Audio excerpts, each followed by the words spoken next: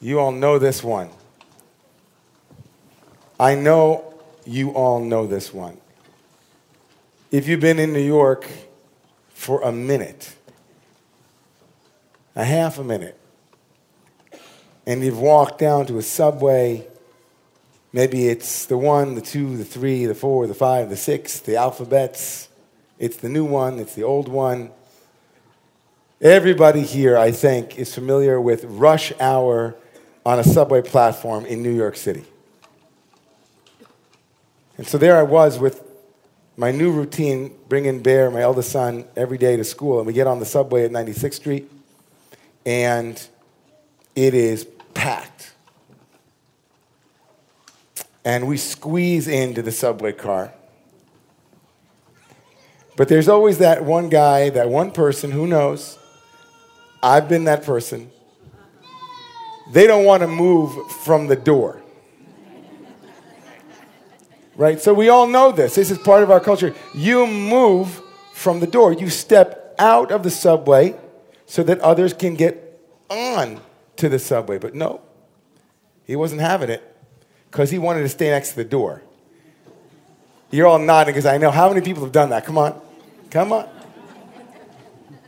I'm not even going to ask how many people did it on the way up here. There's Tal in the back. It's just common courtesy. But something happens, right? Something goes like, I'm not stepping out because then who knows, am I going to be able to get back on the train?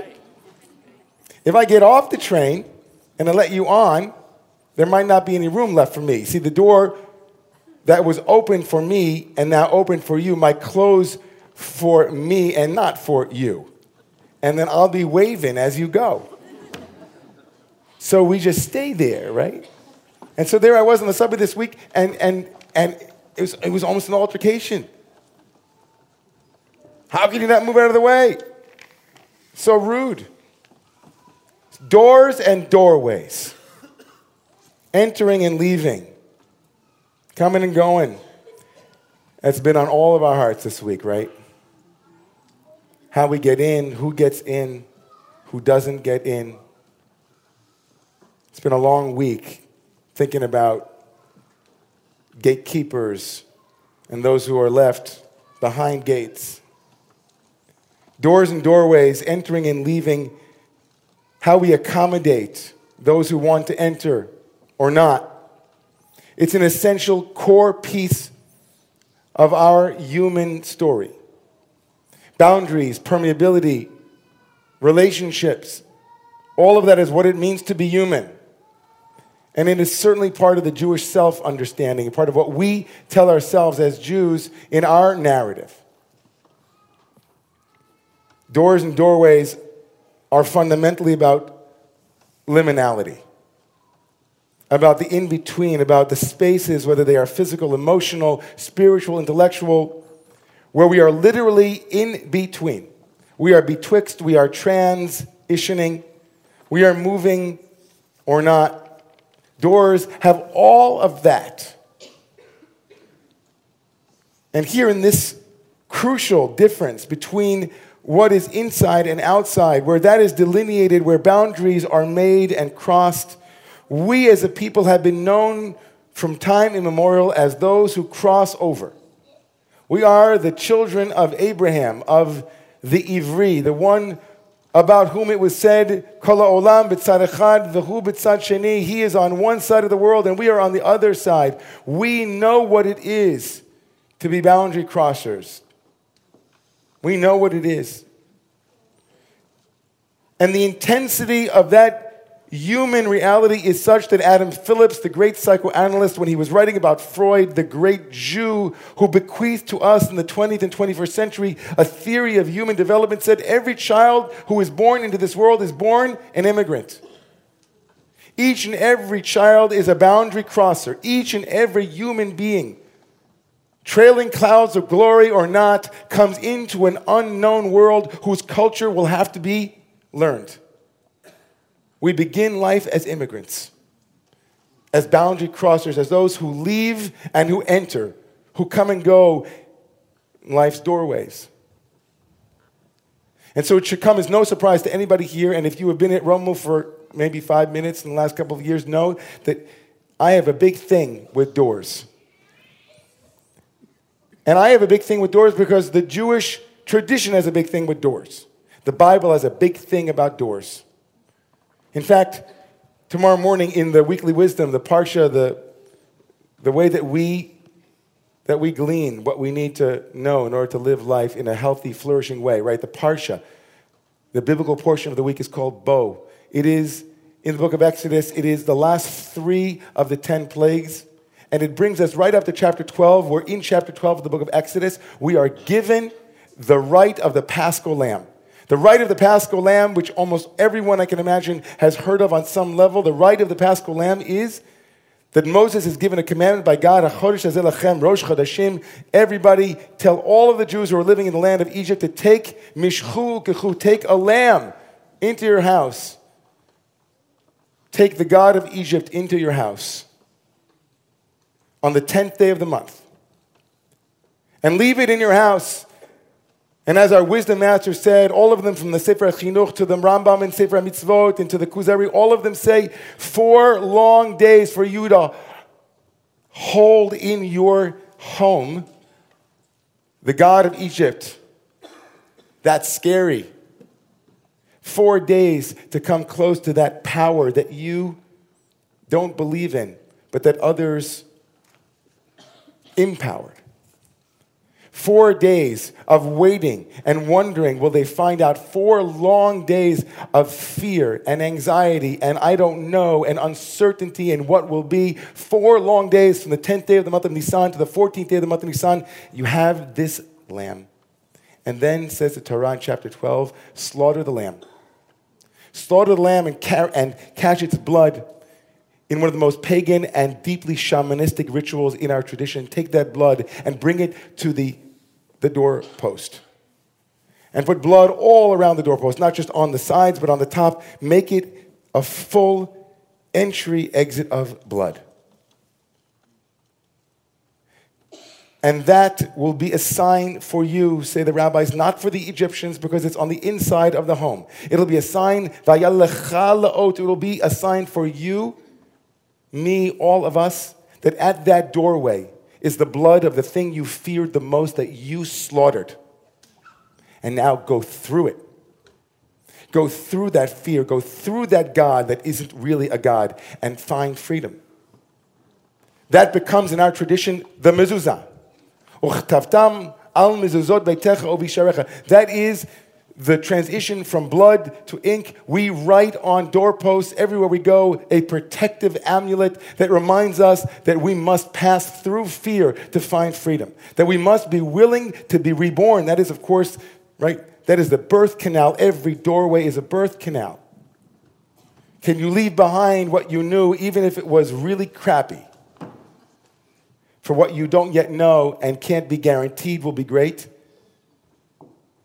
And don't think it's going to be easy. And don't think it will come without a cost. And don't think that you won't be anxious. And don't think that the ground underneath your feet will continue to rumble. Don't think for a minute that doorways are smooth passage. Doorways involve courage, heart. That's our mezuzah. That is our shamanistic ritual. Enacted in every home for 2,000 some odd years, we transform blood into law and into story. And for me in particular, there is a very, very powerful resonance. Because I happen to be a big Hebrew guy. I like Hebrew a lot. I like Hebrew in the letters, and I find significance. And my name, David, from the time I was a young man, and one of my teachers said to me, you know, the meaning of the word David is beloved. And I said, yeah, thank you. And he said, but if you look at it, it's 2 letters. It's just a Dalet and a Vav, the 4th letter and the 6th letter of the Hebrew alphabet. And every letter in Hebrew is a word. Every letter in Hebrew is also a word. So a Dalet, the 4th letter, the Dalet of David, of DVD, is door. Your name, he said, is door, hook, door. Because a dalet is a door and a vav is a hook. He said, you have a door on the front of your name and a door on the end, and in the middle you have a connection. And I can't help but think about that teaching when after the Paschal offering is offered, and after we hear the instructions, the Torah tells us something radical about the doorpost and about the Paschal offering and about freedom, about what it means. The Torah will tell us in chapter 12 of Exodus tomorrow morning that after you will leave Egypt and you will arrive in the promised land and you will then do the Paschal offering every single year in chapter 12, verse 48, V'chiyagur itcha ger. If you will have an immigrant who will live with you and will want to do the Paschal offering with you, remember, let them join your people and be like an Ezrach, be like a resident in your community. And then the great line of the Torah, verse 49, Torah achat yeh la'izrach v'lager hagar b'tochechem. Let there be one Torah, one law, one teaching for the resident and for the immigrant who lives with you. You can't imagine how profoundly radical that verse is in our Torah. You can't. If I'm running away from the Egyptians and the door closes behind me, everything in me wants to say, this is about us. It's about Jews. It's about us against them. And them or anyone who wanted to enslave us, anyone who wanted to hurt me or you. My heart says, I'm done. I'm done. I made it onto the subway, and I'm not altogether sure that if I let you on, there'll be enough room for me. I'm not altogether sure that the freedom that I'm speaking about is the same freedom that you are speaking about. You ger, you resident, you immigrant, you someone with a different culture who happens to be living 3 blocks away from me but also wants to participate. And the Torah says, that ger, that resident alien, that stranger, that immigrant, Torah achat, one teaching, one law, one rule for the one whom you know and the one you don't know. Make room on your subway, the Torah says. Make room. Make room. Make space. And lest you think it's only in the Bible, each and every one of you, I'm sure, has been to a Seder, and every single Passover ritualized meal begins with an opening of the door. What's with the door? What's with the delet? We open the door, we say, halach, kol dich v'nyesei v'yichol, everybody who wants to eat, come in and join our Seder. It's a family. And then we open it again for Elijah the prophet, the door. It's so clear. It is so clear. Thank you. It is so clear. That the most natural human desire is to protect ourselves. The fundamental human desire is to make sure that I'm going to be okay.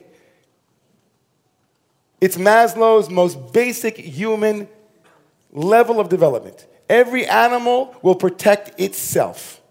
Every culture will protect itself. Every society will protect itself. Every religion will protect itself. Every marriage will protect itself. It will be about me and us.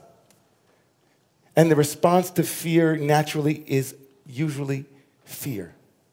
I'm afraid of fear. I'm afraid to be afraid. I'm afraid of what might happen. And the Torah says, let me throw a wrench in your fear. You're going to leave Egypt and you're going to close one delet. You're going to walk through that mezuzah. It's going to birth you. You finished your deleting. You walk through.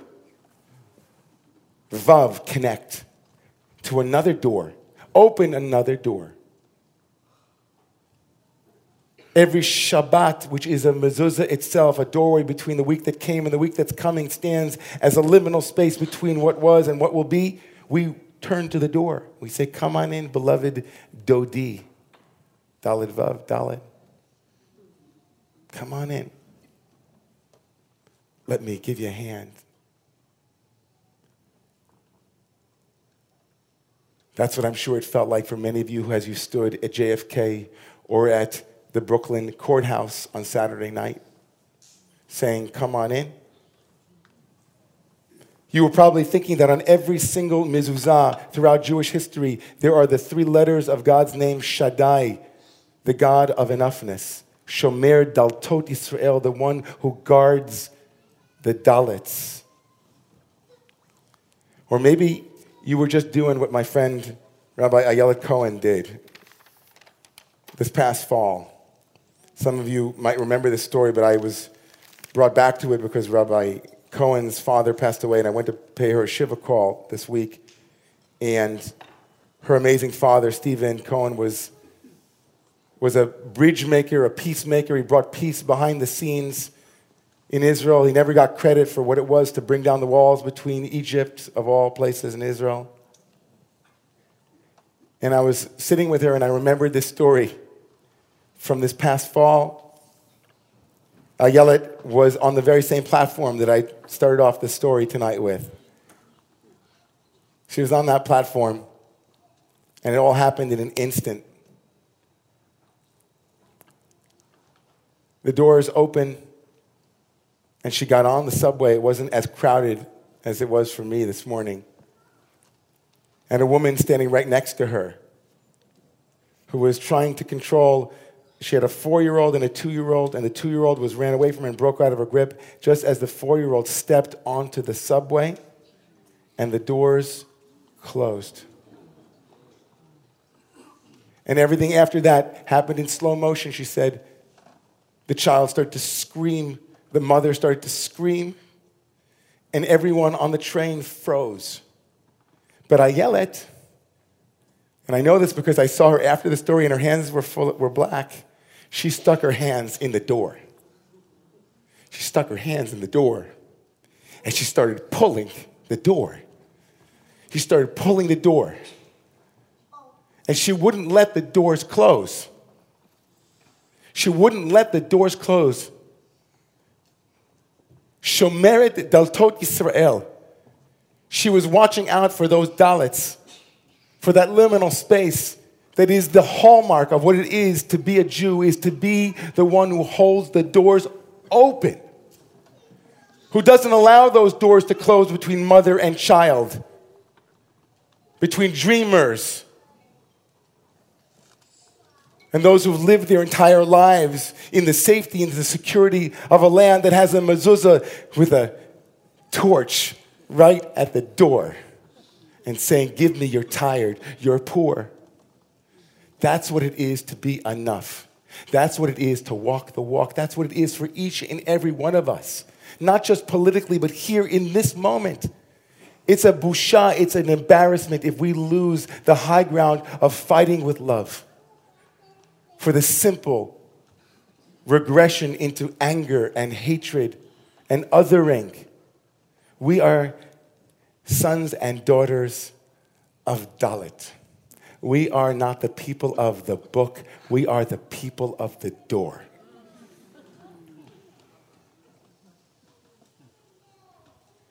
So we take our hands and we say, no. No doors closing here. We keep it open. We keep it open. Give me your tired. Give me your poor. Shaddai, there's enough. There's enough.